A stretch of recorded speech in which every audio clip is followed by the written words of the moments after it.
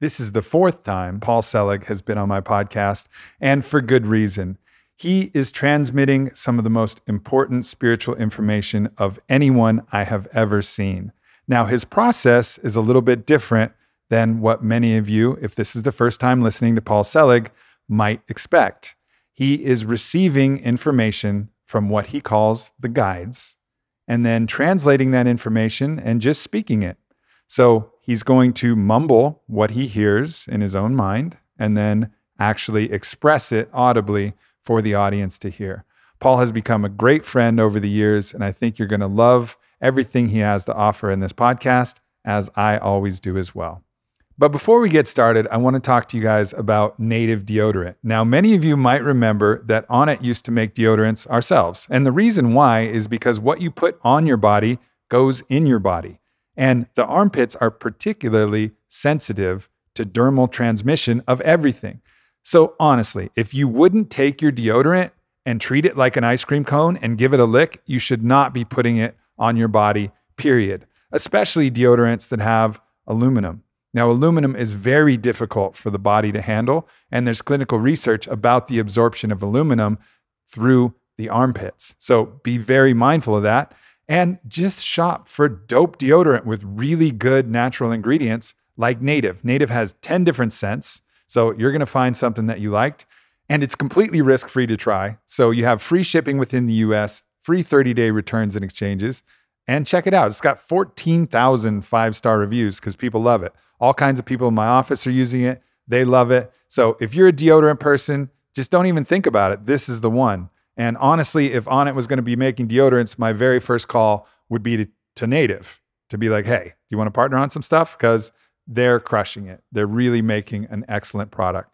So go to nativedeo.com/Marcus or use the promo code Marcus at checkout to get 20% off your first order. That's nativedeo.com/Marcus or the promo code Marcus at checkout and get your 20% off. Paul, it's good to see you, my friend. It's good to see you, Aubrey. Thanks. Yeah. So you're in Hawaii now, and this is your new temporary home as in the midst of all of this mayhem. It's where I ended up. It wasn't. I was in Costa Rica, New York shut down, and I ended up here, and I've been here since. So I'm grateful to be here. There certainly could be worse places on this fine planet to be isolating.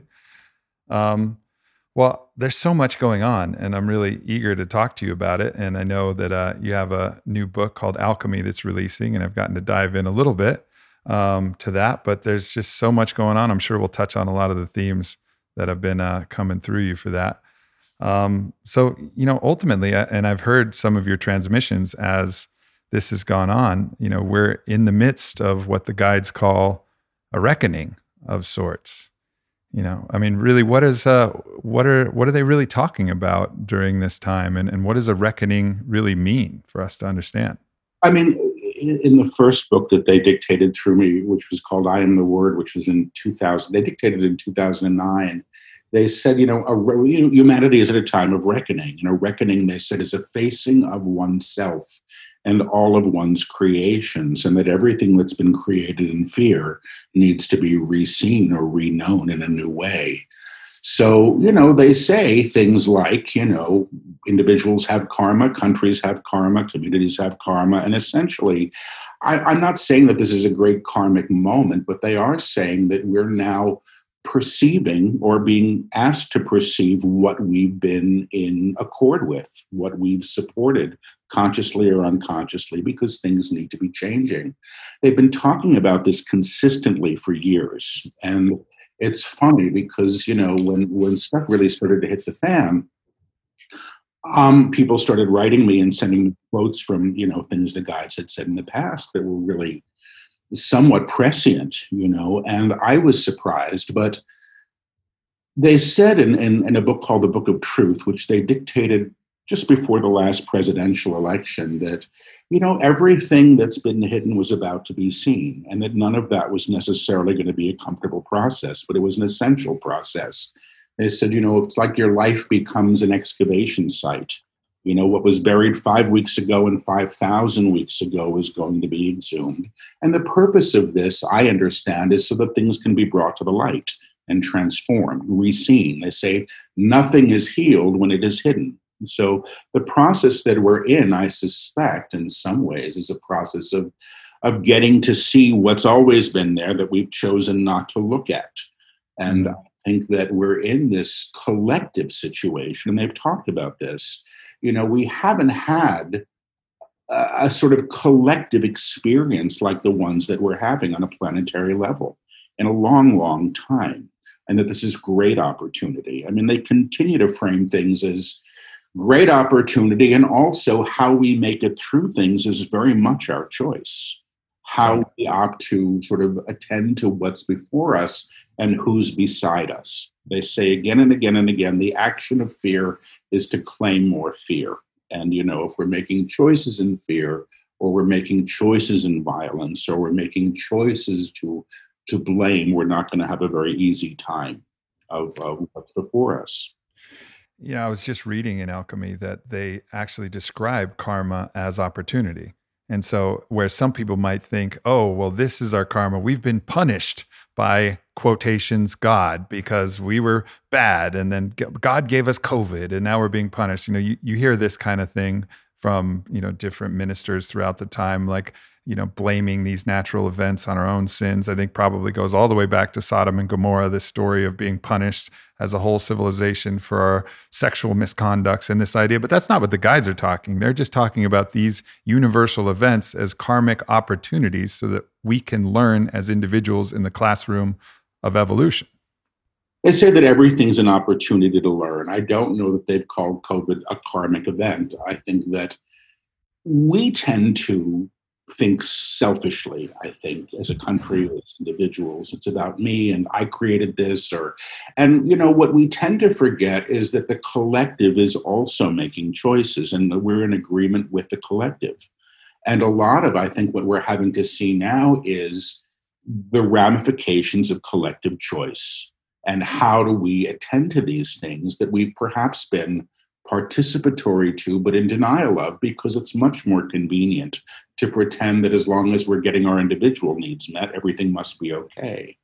And I think things probably have not been okay for quite some time. Right. And getting to see that, you know, and again, that becomes opportunity. You know, it's the opportunity to re-perceive, to re-see, you know, and I suspect perhaps see, as the guides would say, you know, with new eyes. Alchemy was dictated before all this stuff was going on.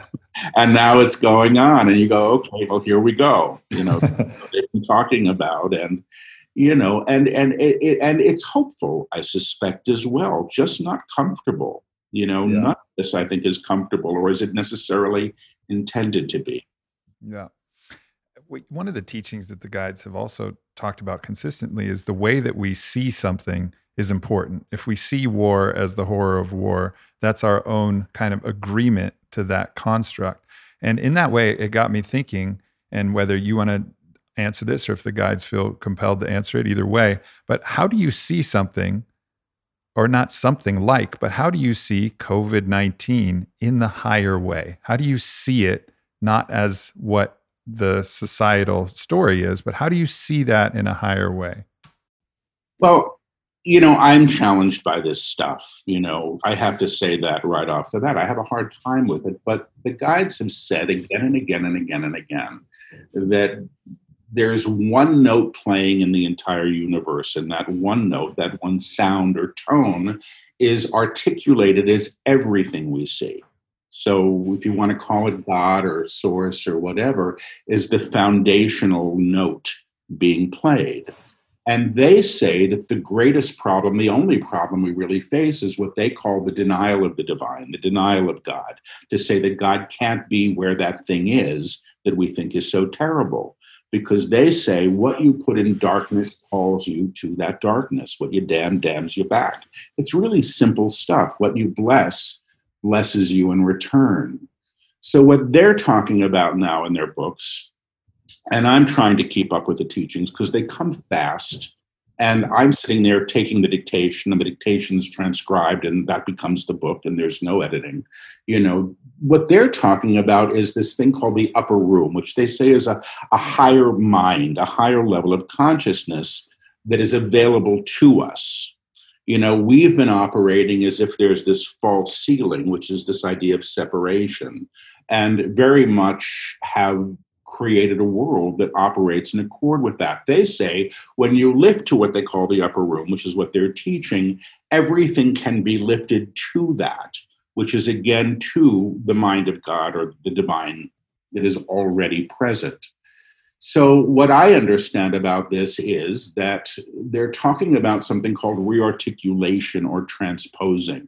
They say any song can be sung in a higher octave. You can sing any song here, up there, and beyond what we can even perceive of or conceive of as sound. It still exists, even if it's not available to the ears. And they seem to be talking about all of these things being lifted through consciousness. So they begin to say that you align to a level of vibration, you, Aubrey, me, Paul, anybody who chooses this, aligning in what they call the upper room at this level of tone or vibration. And that the tone of your expression or your resonant field then becomes what lifts what you encounter. And basically, it's the idea that God sees God in everything, and what you put outside of God, you're denying the action of the divine in.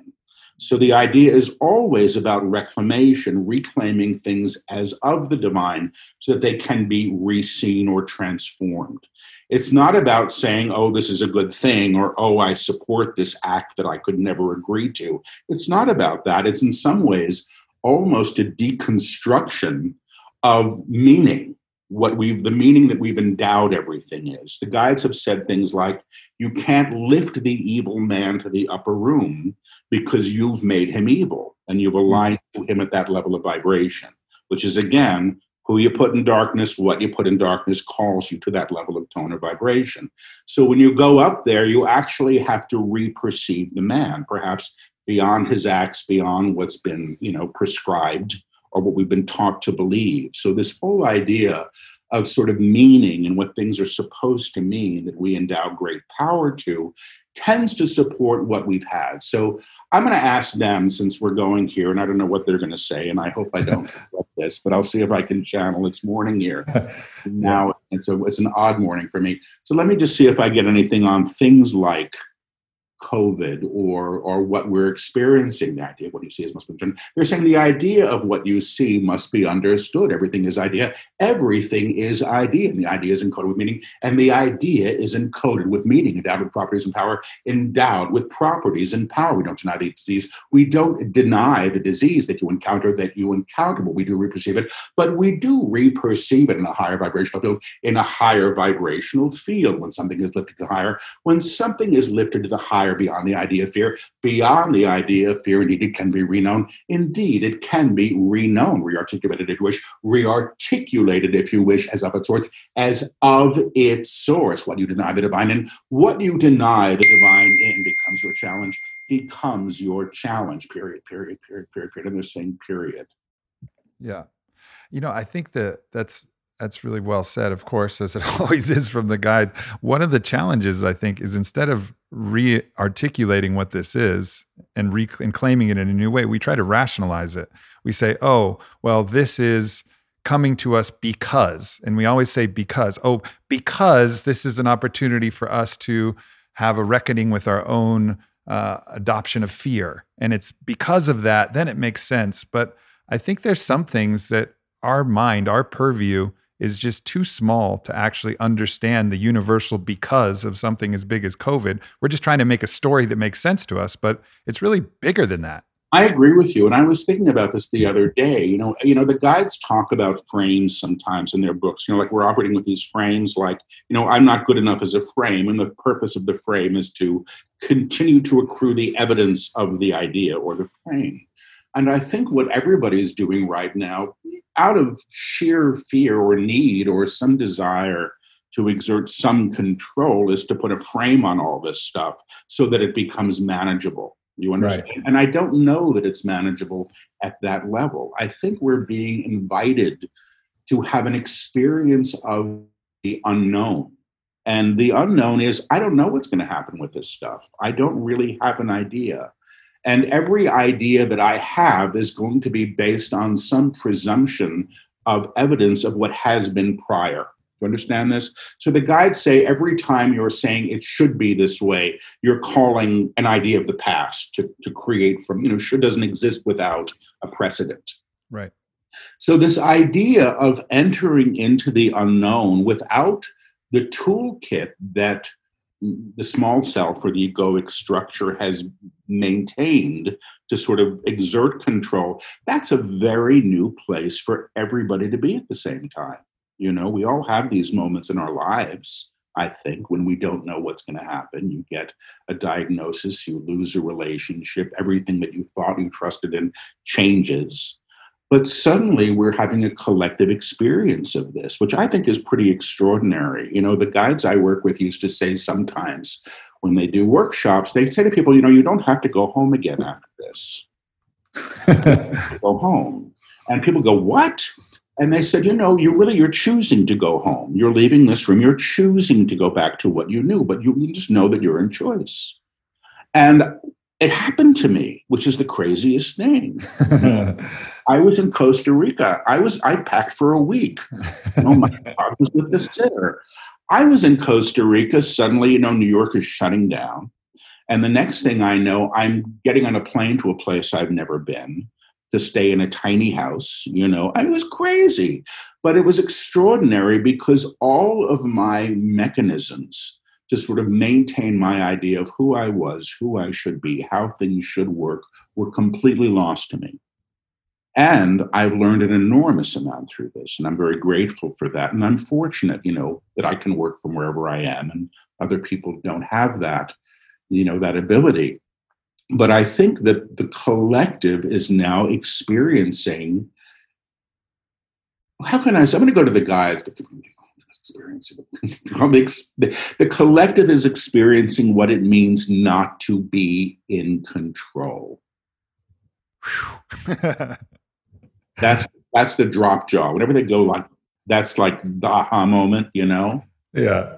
And what I think that results in is polarization and everybody trying to find a stake in something that can make some sense and to rationalize it, whether it's somebody saying this is sin. The guides have said for a long time, they said it right before the last presidential election. There's a lecture, it's actually up online, called Great Change. It was like 3 days when everybody thought the outcome was assured. And the guides said, you all think of choice as, I'm going to have the milk or the cream in my coffee. And they said, what's about to happen is what happened when the table that was holding the milk and the cream turns over. And then what are you dealing with? Something very, very, very different.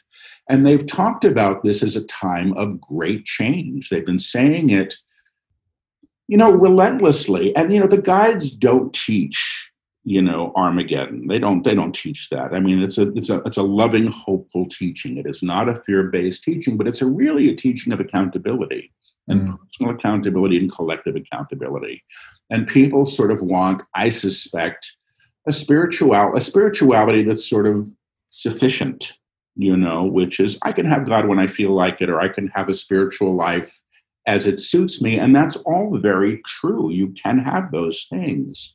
But I suspect that we're at a time now where we're being invited to reassess what we thought was so, who we thought we were, because suddenly when you don't have the job you had, or the marriage falls apart, or, everything that you thought sort of claimed you with a sense of identity is suddenly challenged. We have great opportunity to see perhaps who we might be beyond those things. Beyond the mask that we self-identified through. So. All right, everyone. This commercial is for men. So if you're one of our amazing women listeners, you can go ahead and hit that fast forward 30 button, because what I'm going to be talking about is checking your male hormone levels to make sure that you don't have low testosterone. The stats are 1 in 4 men over 30 are low in testosterone, and might have a hormone imbalance. So the only way to really know, I mean, there's some symptoms that you might see. You might have ED, low sex drive, anxiety, brain fog, hard time making decisions. There's a lot of things that are attributed to different hormone imbalances that are good to kind of look at. But really the only way to know is to get checked. And especially right now, the most convenient way to get checked is to order your own test kit from letsgetchecked.com. So you go to Let's Get Checked, they send you the test kit, you do it yourself, and then you send it back, and then you figure out where you're at. And then once you figure out where you're at, you can link up with one of the many doctors that can help provide you with the solution to help you get your hormones balanced. So go to trylgc.com/Aubrey. You'll get 20% off the test. That's trylgc.com/Aubrey for 20% off your hormone test. And then once you get the results, it just might change your fucking life. Thanks, fam.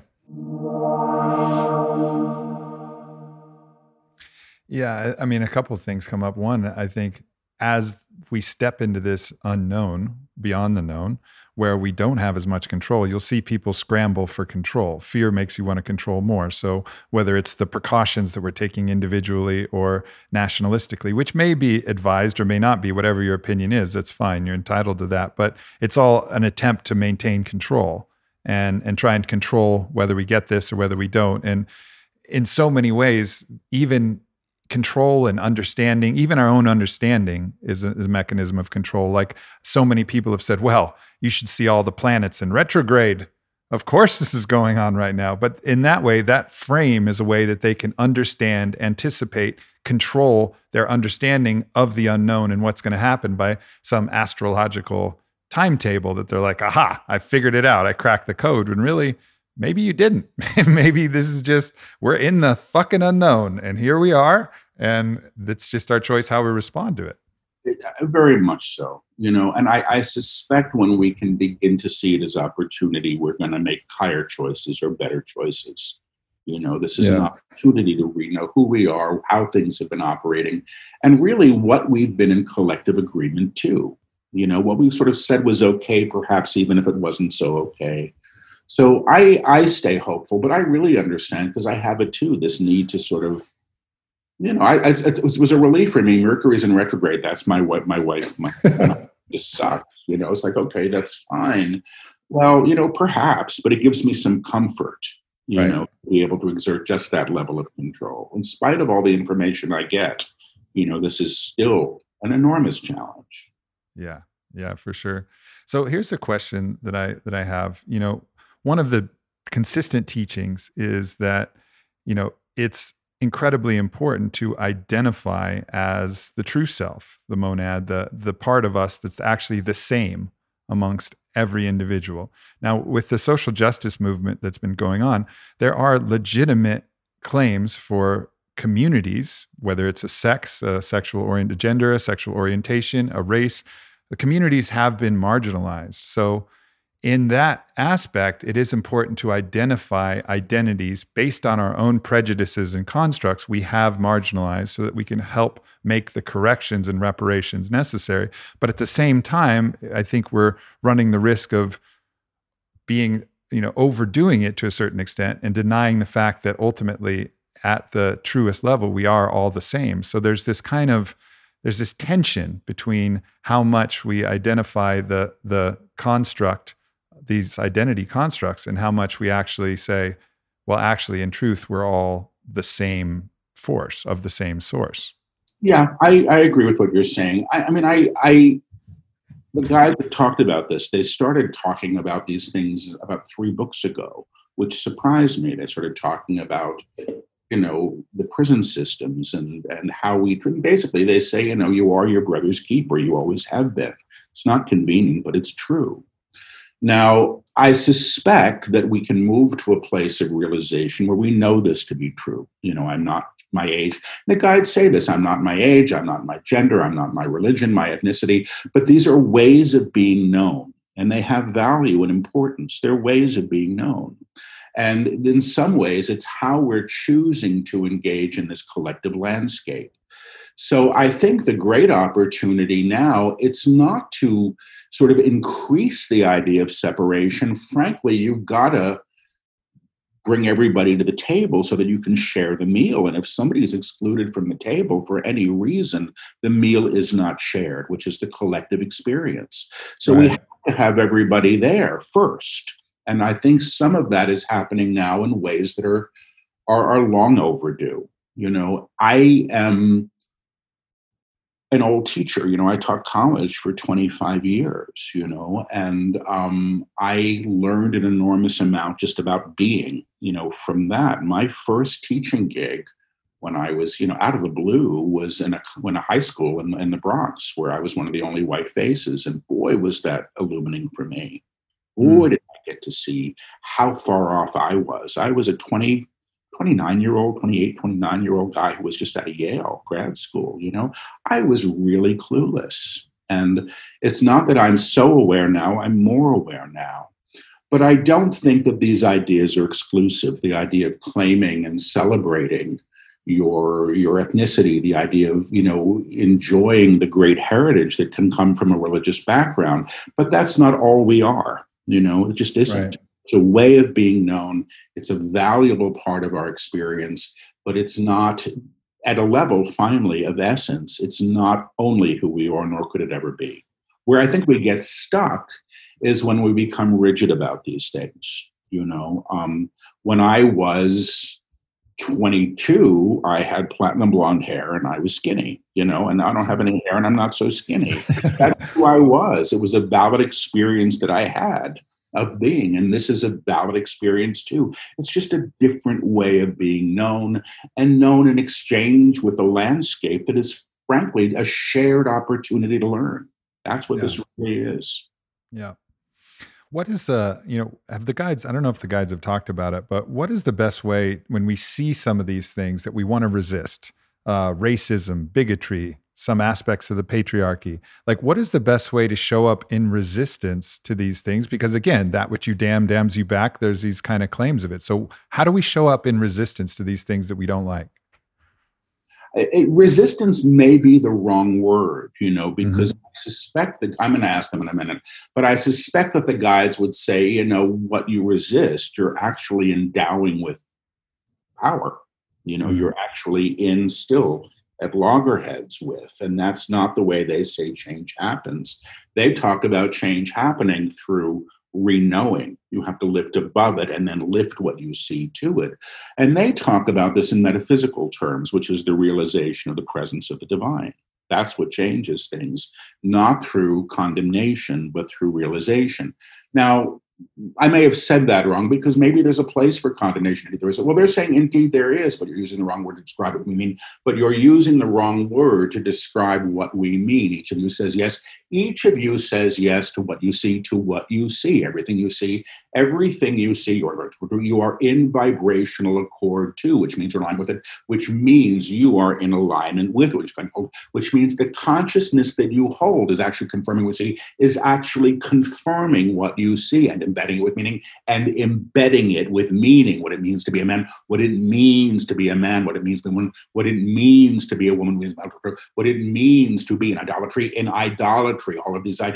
all of these ideas, ways of being seen and seeing, ways of being seen and seeing inform matter when you lift to a higher level of vibration. When you lift to a higher level of vibration or fear, when you are no longer operating in fear, seeking to announce yourself as the correct one, which is self-righteousness, which is indeed the small self, which is indeed the small self seeking to be seen as powerful, seeking to be seen as powerful. You can re-know what something truly is. You can re-know what something truly is. The act of re-knowing, reperceiving, seeing the inherent divine, where it appears to be in lack, will actually transform what you see, will actually transform what you see and give you great opportunity, to be catalytic to great change, but to confirm what you don't like, but to confirm what you don't like, to confirm it, and continue continue to confirm it, actually confirms the expression of it, actually confirms the expression of it. In other words, that terrible thing does not disappear by being called terrible, by being called terrible. It transforms when it can be seen as holding a new opportunity, as holding a new opportunity. Nothing will change, let's first potential, until it is first seen as potential. Underline the word potential. It means a possibility. It means a possibility of what may be renowned, reborn, of what may be renowned or reborn. Period. In the same period. It makes total sense, because instead of being anti something, what they're saying is to be pro the opposite. So in certain ways, right? Like, and that's the way to condemn it. The way to resist it, condemn it, fight it is not to resist or condemn. It's actually to support and raise your level of vibration to the thing that's not that, which is inclusion, radical love, acceptance of everybody for who they truly are. Instead of being anti-sexist, anti-racist, patriarchy, be pro radical equality, universal. And that seems to make a lot of sense to me. Well, they're saying that's where the opportunity lies. Right. That's the opportunity. The opportunity is not to go back in to the bloody battlefield. That's really what we've done. The guides have said, war, we've lived with war for so long, we think we're always going to have it, and consequently we perpetuate it. We expect to see what we get. And until we can lift to a level of consciousness where war isn't an option, when we wouldn't even consider that, we're probably going to have it. And that's a possibility, that's a possibility, but we don't attend to it as such. So we end up perpetuating what we've had, even when we know it doesn't work. It really doesn't. Yeah. So again, it's even the same model. Instead of focusing so much on anti-war, warring against war, why don't you go pro-peace, peacefully in favor of peace? Like that seems to be the thing that's going to be the most effective, just from a purely pragmatic, not even metaphysical standpoint, but from a pragmatic standpoint. Absolutely. Yeah. Well, let's change gears a little bit, because I've had some pretty radical shifts in my own life. I recently got married. I don't know if thank you. Yeah. Got married a couple weeks ago to Vailana, and it was a really paradigm altering experience. And it kind of opens up my mind to some different possibilities, which I wanted to talk to you and the guides about. But the first experience was one in which we were both in meditation, and we had no agenda for this meditation. It was just, we were both dropping into a meditation assisted by some ketamine. And we're in this meditation as just a general spiritual practice. And all of a sudden, both of us experience what feels like our souls, which to me are always kind of visioned like these spherical orbs when I see them in my vision. But these things, it just kind of overlaid over each other. And we had this shared vision of our souls overlaying over each other. Two whole, complete souls. It wasn't like Jerry Maguire, you complete me, like there were two puzzle pieces that snapped in or something. It was like two complete souls that overlaid. And in the overlay, there was this kind of reinvigoration of energy. And it felt like in that moment, even though we weren't together at all, our souls formed a union. And that was like this just kind of like mind-blowing moment where our souls kind of formed this union. And then that's been kind of the guide star, and so many other things have come that way. So much healing, so much growth, a lot of beautiful things have come and kind of accelerated us on this path to actually, make concrete this union through the, through marriage and through that kind of practice, which we've rearticulated in our own mind. But nonetheless, it brings me to this kind of question about this idea of sacred union, or this idea of twin flames, this idea of, on a soul level, what is happening, and why are these ideas in the zeitgeist, and not necessarily for me personally, but just in generality. Like, is there such a thing as souls that in some way perhaps share an oversoul? That's a theory that's out there, this twin flames theory, like souls can share an oversoul and be different articulations of the same soul? Or is it this long-standing agreement that souls have had to continue to teach each other and learn through the union there? Or is this just the small self finding some way to say, this must be the soul? Yeah. They don't talk much about this. They haven't.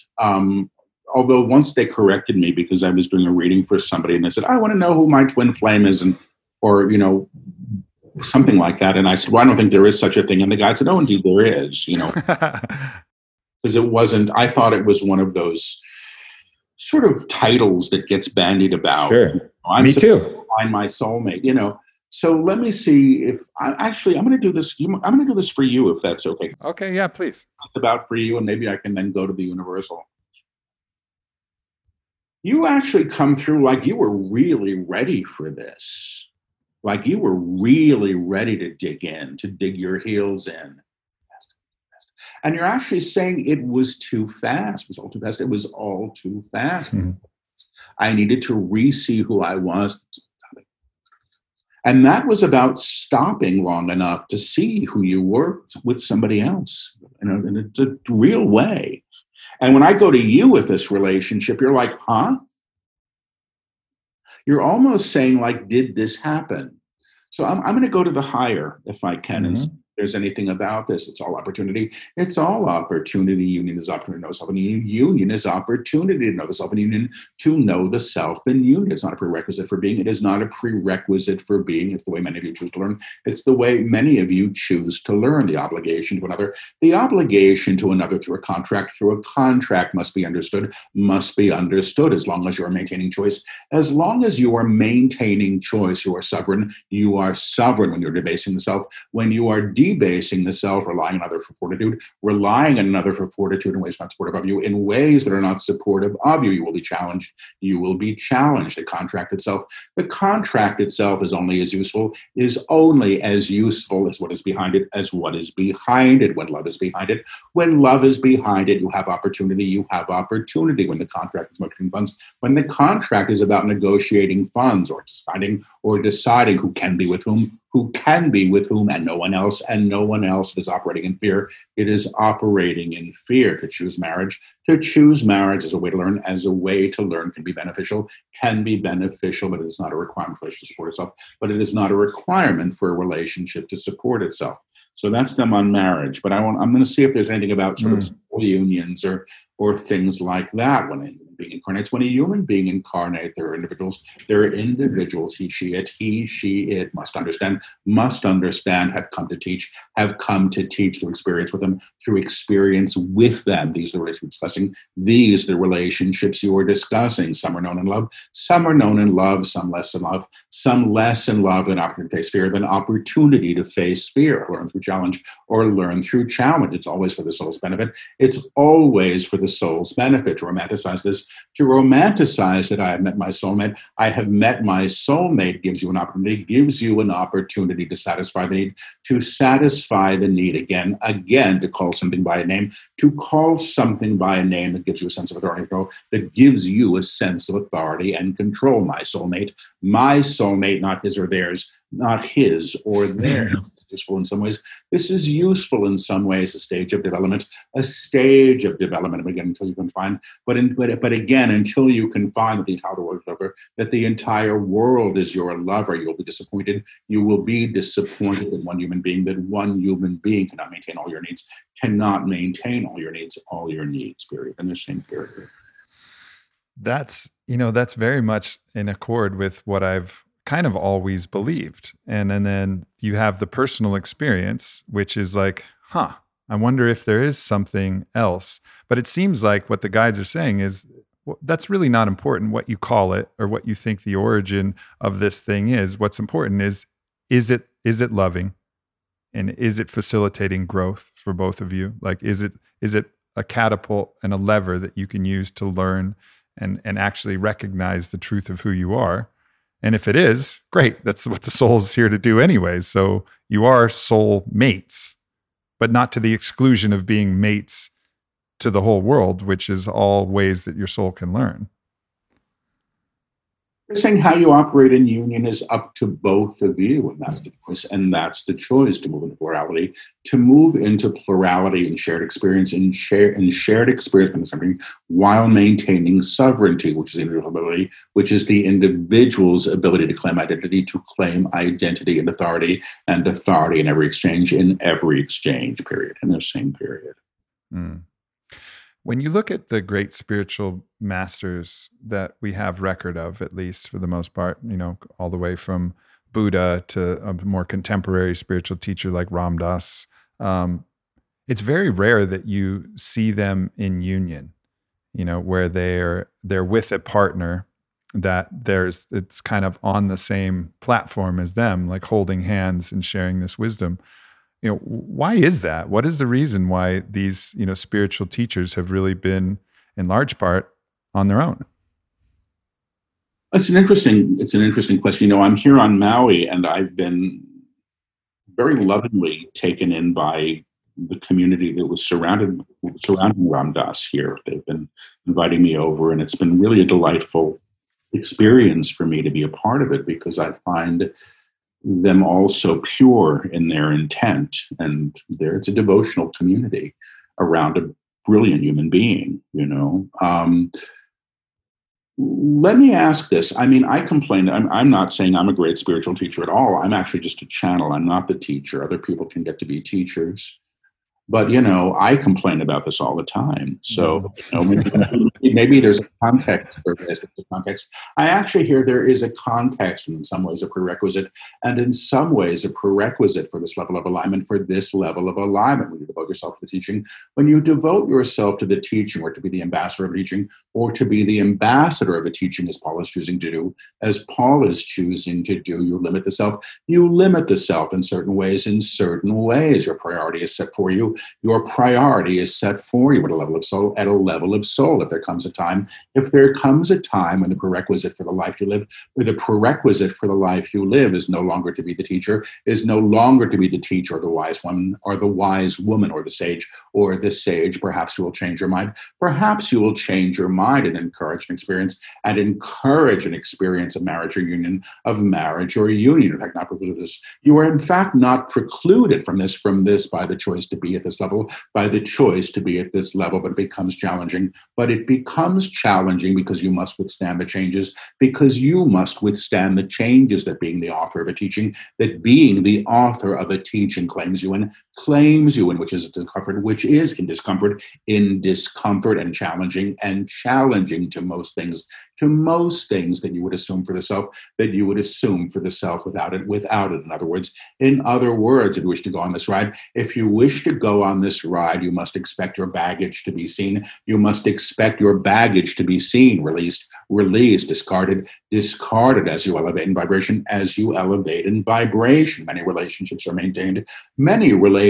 are maintained through obstacles, or through challenges, but it's hard to hold somebody's hands. But it's hard to hold somebody's hand when you're in an elevator, going upward, and they're choosing not to, period.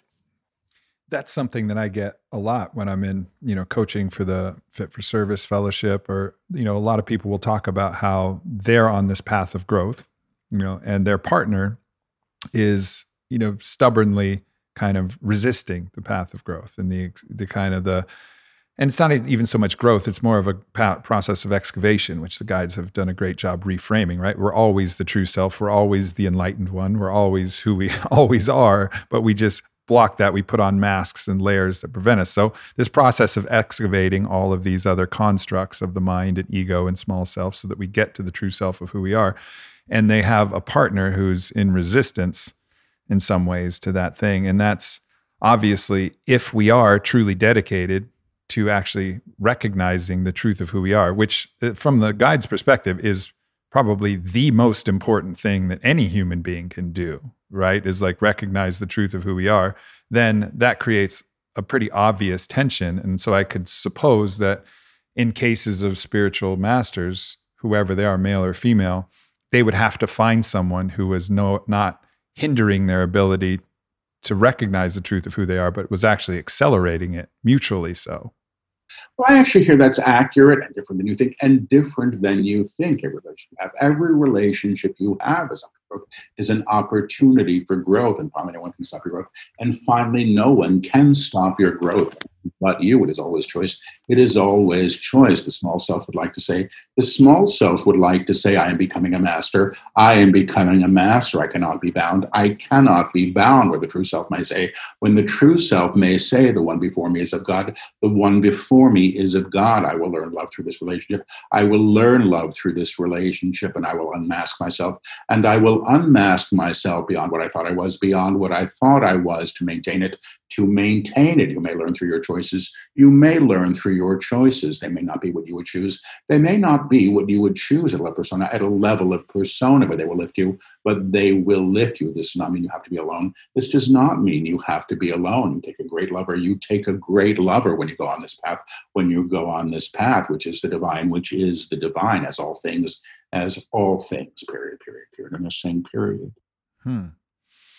Yeah, it's really interesting. There's also some discussion that, Jesus as a man may have been the actually exception to this, in that a lot of people think that the true history of Mary Magdalene was redacted from, the Bible and biblical literature, and that she was actually a really strong force in recognizing the Christ consciousness within Jesus, and also recognizing Christ conscious in general. That's why it bears the name Christ consciousness, because he was able to access that.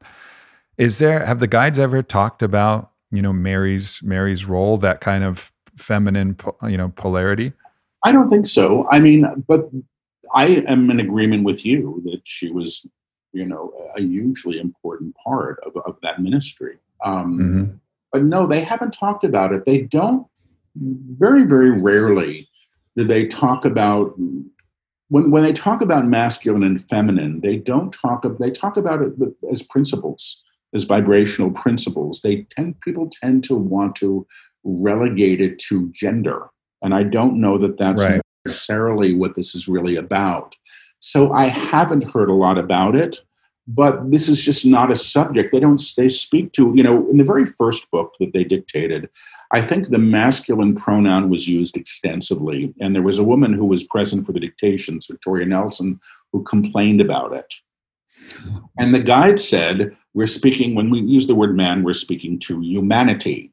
But in the next book, they got so inclusive with the pronouns that they would actually switch them in the middle of a sentence. The copy editor went crazy, It realizes that she must know herself. It was like, whoa. But basically, that was, I think, the principle, that it's malleable. These are ways of knowing the self. They are not who you are. I remember once they, said something to the effect of, this isn't about genitals. It really isn't at all. That's not what they're talking about, when they're speaking to the truth of who and what we are. Again, it doesn't exclude. I'm going to see if they want to say anything about this, only because nobody's asked. And this has been a week of people asking questions that nobody. Man. The idea of masculine and feminine is actually pronounced. The idea of masculine and feminine is actually pronounced in form, is actually pronounced in form more than in spirit, more than in spirit. A spirit actually has no gender. A spirit actually has no gender. It is not that it is neutral. It is not that it is neutral. It is actually inclusive. It is actually inclusive of all things, when you lower in vibration and strata. When you lower in vibration and strata, indeed, when you take form, you are choosing to learn. You are choosing to learn in the vehicle that you have claimed, what it means, but what it means to be a man or a woman has actually changed throughout the millennium, and as you continue, it will continue to unmask. It will continue to unmask beyond the deliberate ways that you have codified form, In fact, once you understand that form truly is malleable to thought, that form truly is malleable to thought, many things that you once thought were firm, were firm or intractable will be changed, period. And they're saying period. So I want to send a lot of gratitude out to everybody who shops at Onnit through onnit.com/Aubrey. Of course, to collect your 10% off everything at any time, but also because it supports the podcast and helps support the team that delivers this podcast to you. So when you go there, you're going to see the stuff that I'm most interested in. any new stuff we have, and also if there's any sale that's going on. And right now, if you're listening to this podcast, fresh out the oven, we got a sale going on, which is up to 50% off a bunch of dope stuff. So definitely check that out. You'll probably find your favorites on there: Shroom Tech Immune, Shroom Tech Sport, New Mood, Total Strength, Strong Bone, Mineral Electrolytes, all the cooking oils, Total Hemp. Then we got some clothes, we got our bars, we have all kinds of things in there. So definitely check it out if this is fresh. And of course, check it out anytime. And we absolutely appreciate that and appreciate the support of the podcast and all of our sponsors, especially on it. Thanks, fam.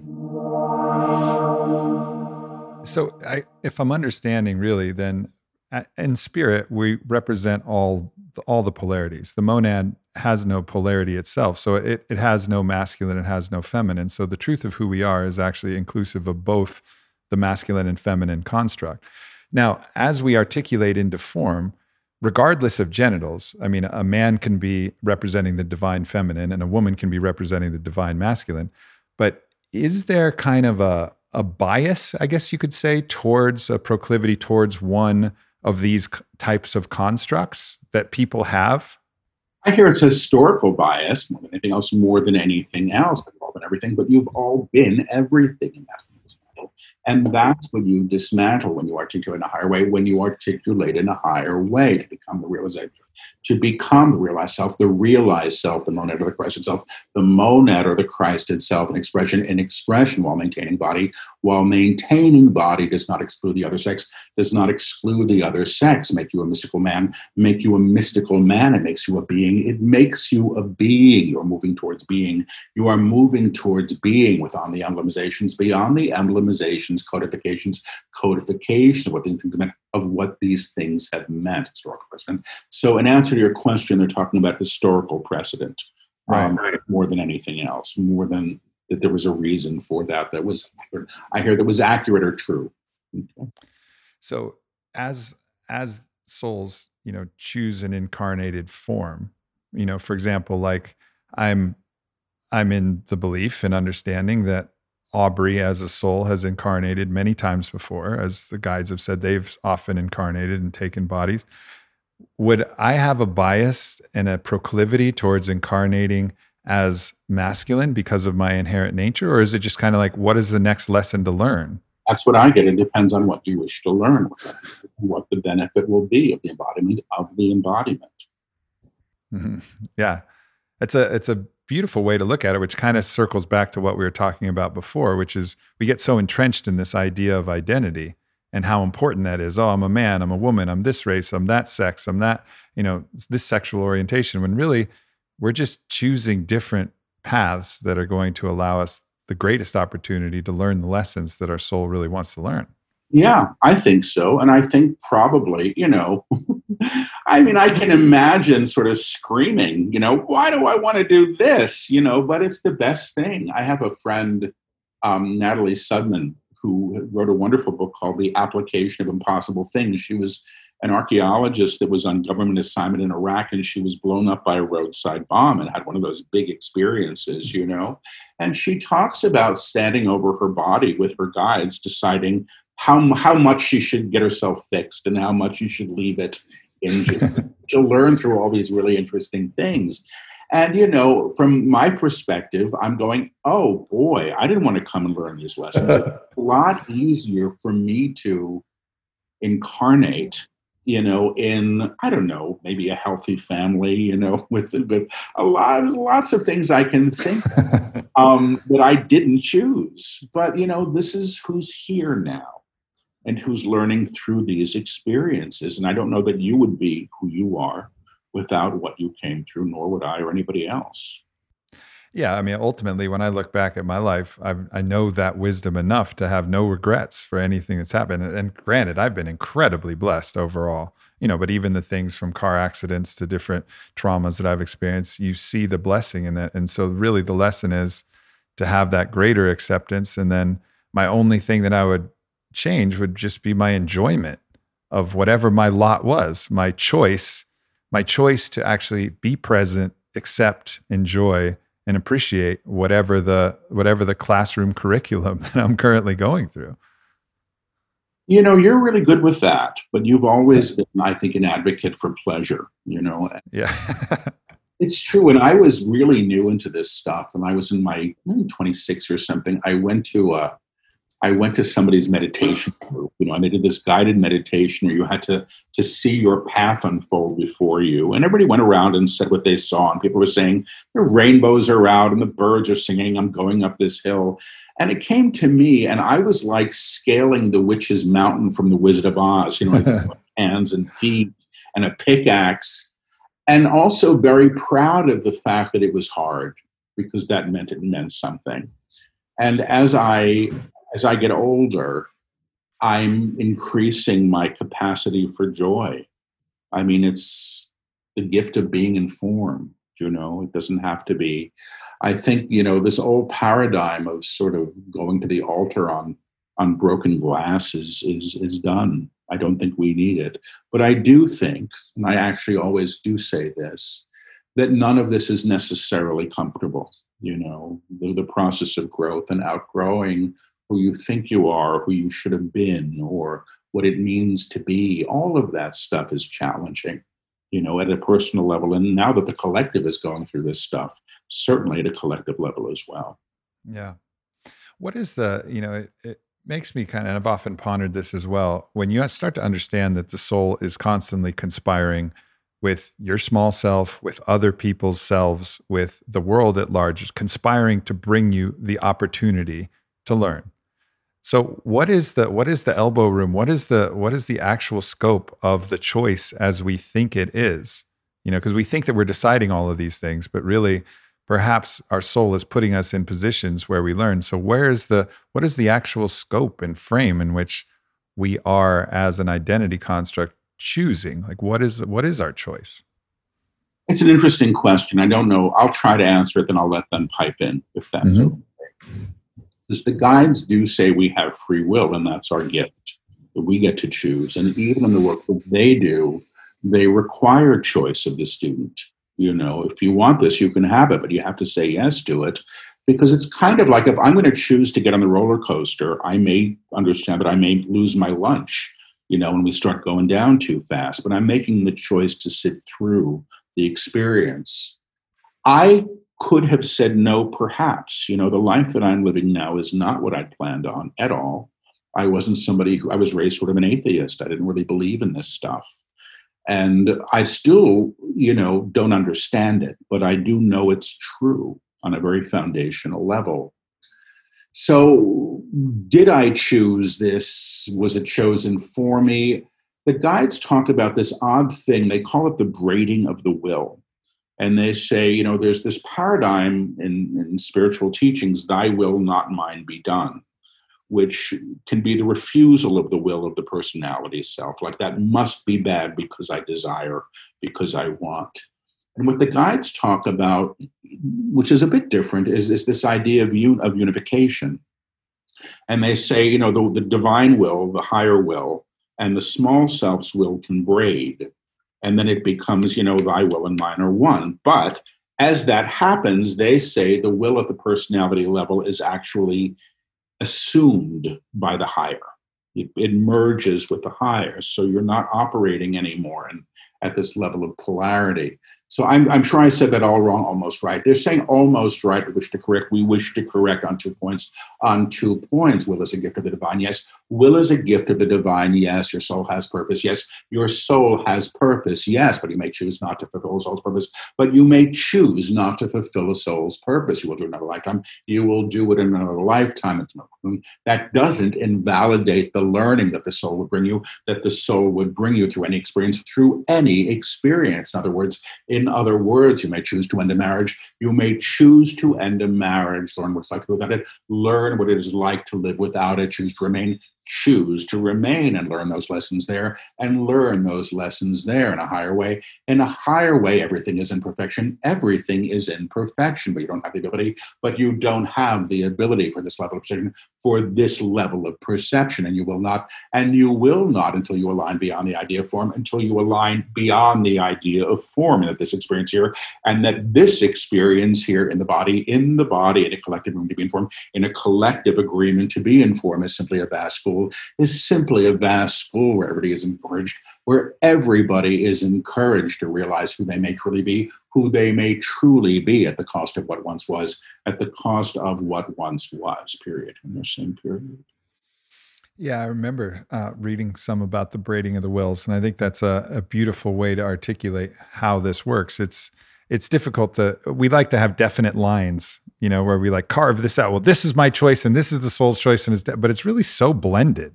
It's really more of a gradient where things are influencing, and we have the ability to resist or accept or move or choose.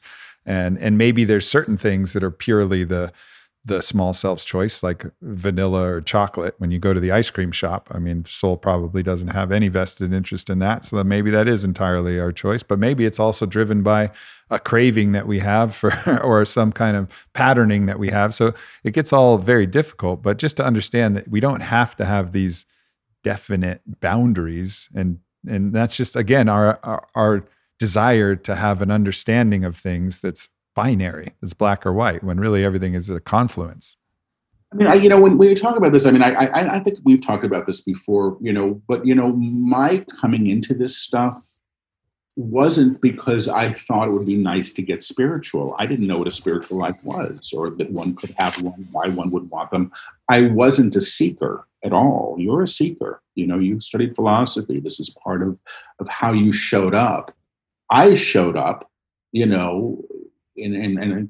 bottoming out in a hotel in St. Paul, Minnesota, reading the Bible that the Gideon left in the drawer, and it said crisis. And I didn't believe in anything, but I was in a crisis that night, and I knew it, and I said it. And when I look back at my life and, the trajectory that I was on, which was fairly self-destructive, but in a really kind of sexy, fashionable way, at the time I was, in Interview magazine, and I was getting produced in, New York and London, and it all looked great from the outside. But what I experienced in many ways, and it came by my request, and that's the key to this one, I said help, and something happened. I heard a voice 3 days later, and I went, whoa, it was the first voice. And I listened to it, and I had the choice to listen to it. There are other times earlier in my life when I had that same voice. When I think back about how hard it must have been to get anything through me because I was so dense and frightened energetically, what it must have taken to get a message through in those days must have been enormous. And there were other times when I didn't listen. And boy, did I pay. Hard choices. I went through a bunch of pain when I said, well, I understand what I'm hearing, but it's not what I want. And so I learned through those things as well. Those experiences were incredibly valuable for me. Could I have lived without them? Yes, I think I could have, and perhaps had a different trajectory.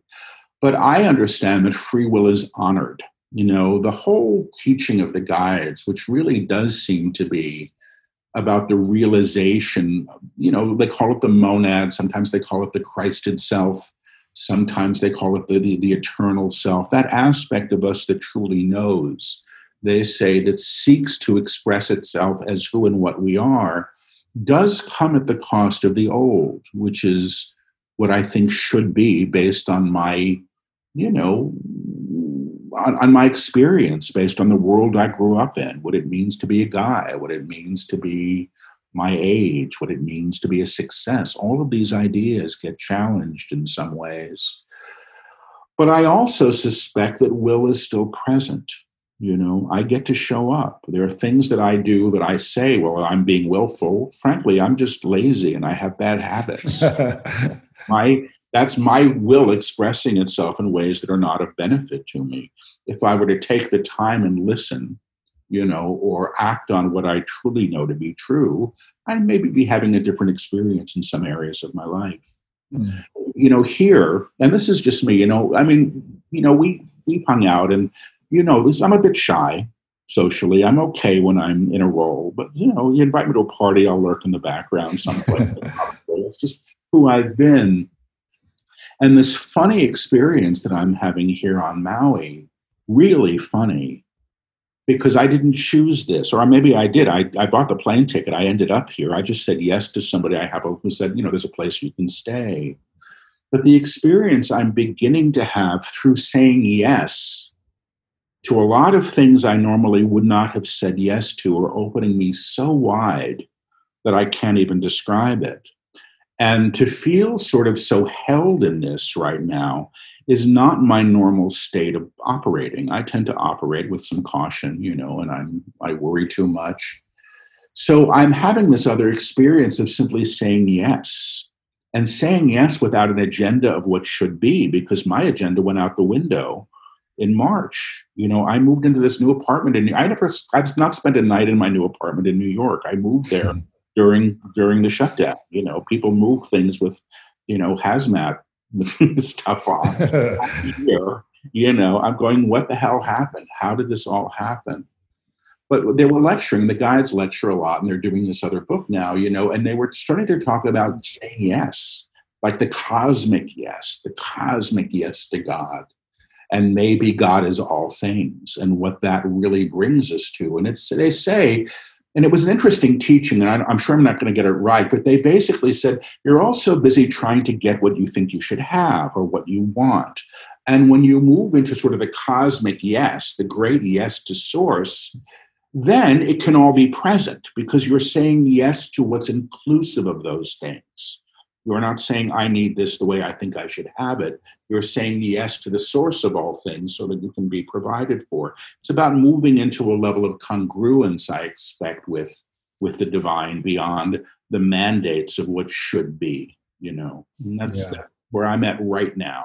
I don't know if I'll hang out here much longer, but it's for the moment. One of the ways the guides teach a lot about, how that we can affect the world and how that we can kind of look things is through frequency. I think it's why they use constantly the idea of octave. It's this idea of frequency. Even sometimes they'll sing a tone or they'll express something in tone. And it seems like part of the process that we're going through, the elevation to the upper room, could be articulated as an elevation in our own frequency, a frequency of greater adherence to love and this kind of tone that we're putting out. It's pretty clear to see how that affects from like a local cause and effect level. Like you're in this positive vibration, you around somebody else, their mood is going to increase, perhaps through mirror neurons or some materialist reductionist explanation as to why, but there also seems to be some energetic metaphysical. But what I'm curious about is how much this affects, perhaps uploads that frequency to the collective or changes the collective song. When we raise our frequency, how important is that for the whole collective? Well, it's the essence of what they're teaching, and it's very right. They say, one of you wakes up, you wake up 1,000 more by nature of your presence. And that means how you're operating in vibration. The guides talk about the upper room as a level of consciousness. You can call it Christ mind is how they describe it. And they say when you operate at this level, you become the doorway or the bridge or the portal to the higher by nature of being. They talk about the kingdom, and they say the kingdom is the presence of the divine that may be known as all things. All things, not what I like, what I think is pretty, what I think is acceptable, but all things. The divine is all things. And they say, the one who operates at this level of perception actually calls it into being by nature of vibration. So the divine as you claims the divine in all things into the escalation of vibration that brings it to its true nature. In other words, you're not denying God, you're perceiving God, and consequently, its presence is known. Now, they say this happens because they've done a lot of work with this, and a lot of this work has been very public in front of, lots and lots of people. And they work with this thing called the echo, and they use this claim, the claims, and we've done these before, I know who I am in truth, I know what I am in truth, I know how I serve in truth, which they are saying all is about re-articulation, the re-knowing of self as the divine self, and the manifestation of that, the what. And when they begin to work with the what, it gets really interesting. I know what you are in truth. They would put people, say, 12 feet apart from each other and have one claim the inherent divine as what, as form, and the other. The person feels the energy, when it comes, but the person who's sending the energy, who's making the claim, begins to feel the residual affect of it, which comes in like as a rolling wave of energy back. It's like sonar or the ring of a bell. It's fascinating. So they say when you're operating at this level, when you're claiming the inherent what, the divine what is what you see, the vibration is actually calling the energy into being back to you. It's all about co-resonance, all of it. So they often say things like, we sing your song for you so that you may learn the words. And the words, I don't think, are just the invocations or the attunements that they do through language. It's really about the tone that you hold and what your experience is. I don't know that it's about being visible. I don't think you have to be visible. I think, how, I'll say this, it's an interesting thing. I went through a period where I was reading for rockers and, big stadium players, and because I don't know who anybody is. So I read for this one guy. It was like this Metallica, I think. And I read for this guy. He was a really nice guy, and I'm reading for him, but I tuned into him, and he got so big energetically. His energy field was so big that he could fill a stadium, and he did. And I understood what that must be like to be able to essentially, I almost want to say, make love to thousands of people at once through doing what you love. It was an amazing thing to feel by proxy. But I think at this level, we're all doing this. It isn't just bless the pretty flower. It really is walking into, I don't know, a stadium and claiming the inherent divinity of everybody there, because that's the truth of who they are. You're claiming the truth. The gods say you can't make anything holy. It already is. But you can deny the divinity in anything. And mostly we do. And they say, consequently, we're operating in a world that's in shadow, when the light that's really present is so much brighter. And and that's what we're dealing with now. I think the light is here, and it's turning over some of the rocks, and the creepy crawlies are being seen. None of it's fun or pleasant, but I think it's part of this process of rearticulation. I don't think, the guides have often said, if you have a body buried in the basement, it's going to stink up the whole house, and I think we have these things personally, we have them culturally, we have them as a species. Yeah, it's a collective weeding of the garden, which is another metaphor they use, which is just weeding the garden. We do that individually by exposing those things that we're ashamed about, being vulnerable to people and allowing them to see into us and weed the garden of all of these hidden, dark, murky rocks that we have. And it seems like as we can individually do that, now that's happening in the collective, maybe not with the most grace in all the ways, which is normal. These things are kind of bumpy, but I think for those of us who understand that process within ourselves, it doesn't help to shame and punish and villainize any aspect or any part of our past, which we see so often with this person's canceled and this person, it's all this kind of shame and attack and punishment model, which is then just creating more shame and more protection and more keeping more things in the dark. Whereas if we can acknowledge that those choices may have ramifications and legal ramifications or physical things that need to be attended to, but nonetheless, it's love that's going to actually weed the garden. Yeah, I think we're accountable to our acts, and what you're saying is absolutely true. Nobody gets healed by that. Nothing gets healed by that. That's not, it's reaffirming what we say we don't want. Things are brought to the light to be lifted, not to be ridiculed or shamed or condemned. I think that becomes our opportunity. I don't know that we're there yet. I'm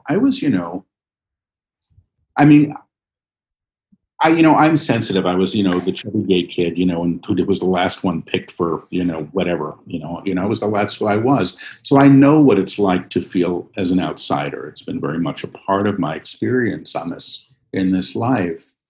But I have to say, what it's granted me, if nothing else, is a level of empathy that I maybe needed this time around. I really know.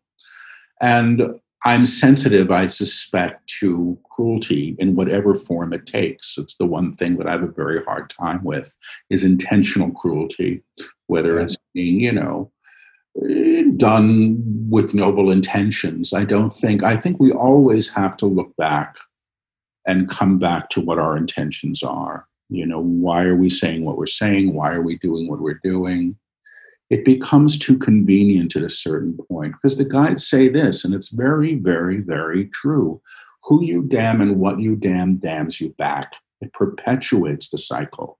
It doesn't transform it. To recognize the inherent divinity in the one that you can't stand is actually, I suspect, how one really grows spiritually. And I do believe that when one is perceived that way by another, one is also changed. When somebody, I remember watching this once, it was on TV. It must have been like Oprah, I don't know what it was, but it was some clip of some guy who was standing up in court speaking to the man who had been convicted and was about to serve like a life sentence for killing his child, his adult child, I think it was. And this man was an African-American man. He was an older man. And he stood there and he said, "I forgive you," to this man. "I forgive you." And the man who was about to serve a life sentence collapsed sobbing, collapsed. I mean, it was an astonishing moment of redemption, I have to say, of the power of witness and the power of forgiveness. And, the guides talk about forgiveness a lot, and they say, it's not about letting people off the hook. It's about freeing yourselves. Again, who you put in darkness puts you in that darkness with it. It becomes a tether or a tie. I think it was Book of Mastery, there's that meditation they do where they say, the one person you never want to see again is in the cave that you enter. And your job now is to walk them back out into the light. It's because you're the one that put them there. Who you put in darkness calls you there. So I'll leave it at that. Our mutual friend and brother, Ted Decker, he wrote in his book, 49th Mystic, Rise of the Mystics, there was a quote from Jesus's teachings that says, the way you love the least of us, and I'm paraphrasing, of course, the way you love the least of us is the way that you love the divine, right? So, and I was meditating on that, and I recognize that, of course, applies to exactly, literally what you were just talking about, because those that you damn puts you in that same part, which is then damning the divine, because what you damn in another is also damning the divine, as we're all divine.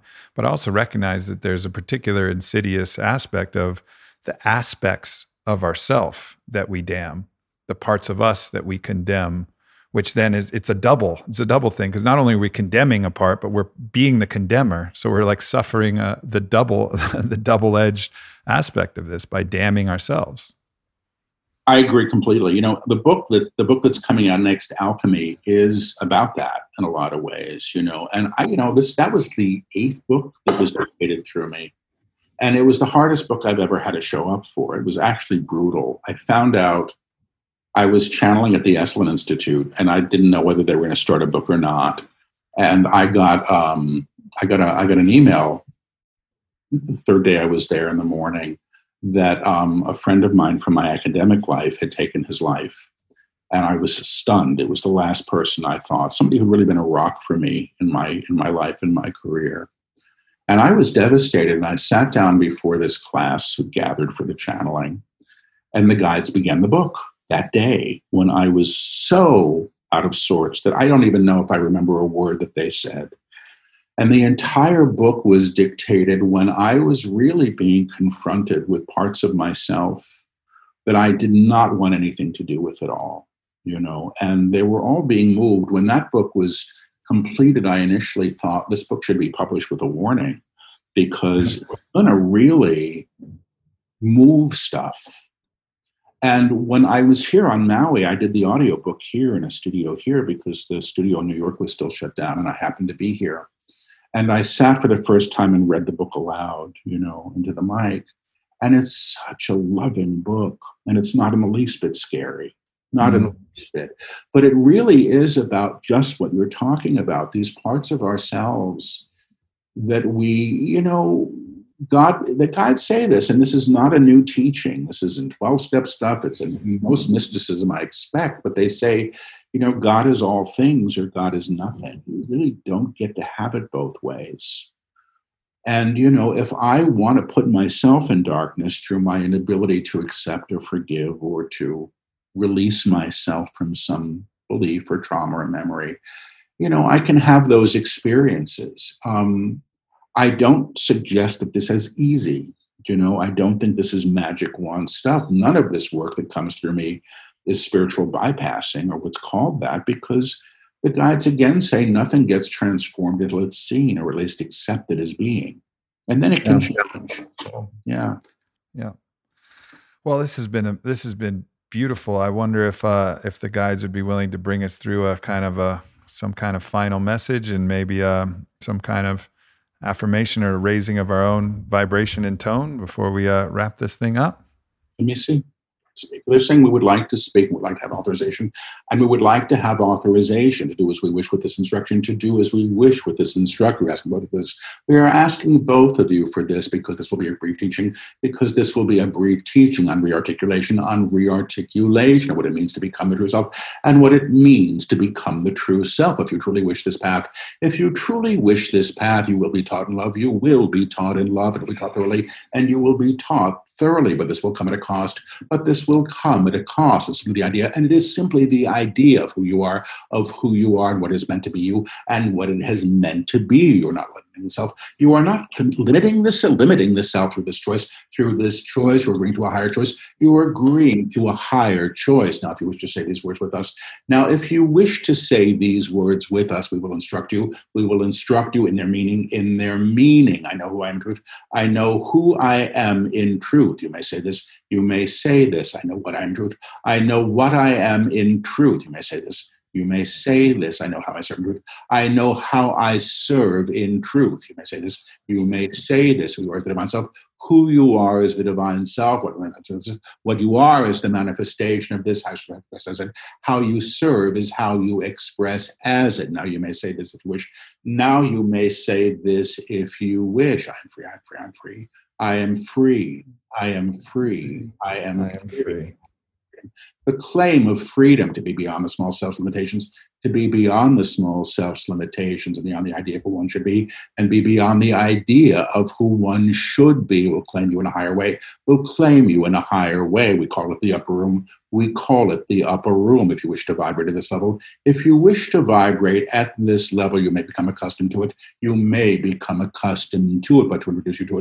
But to introduce you to it now, for it may be welcomed again. Is to make this claim, I am in the upper room. I am in the upper room. You may say this. You may say this. I am in the upper room. I may say this. Now you may say this, and this is the articulation of the divine self. And this is the articulation of the divine self, or the monad in expression. I have come. I have come. I have come. I have come.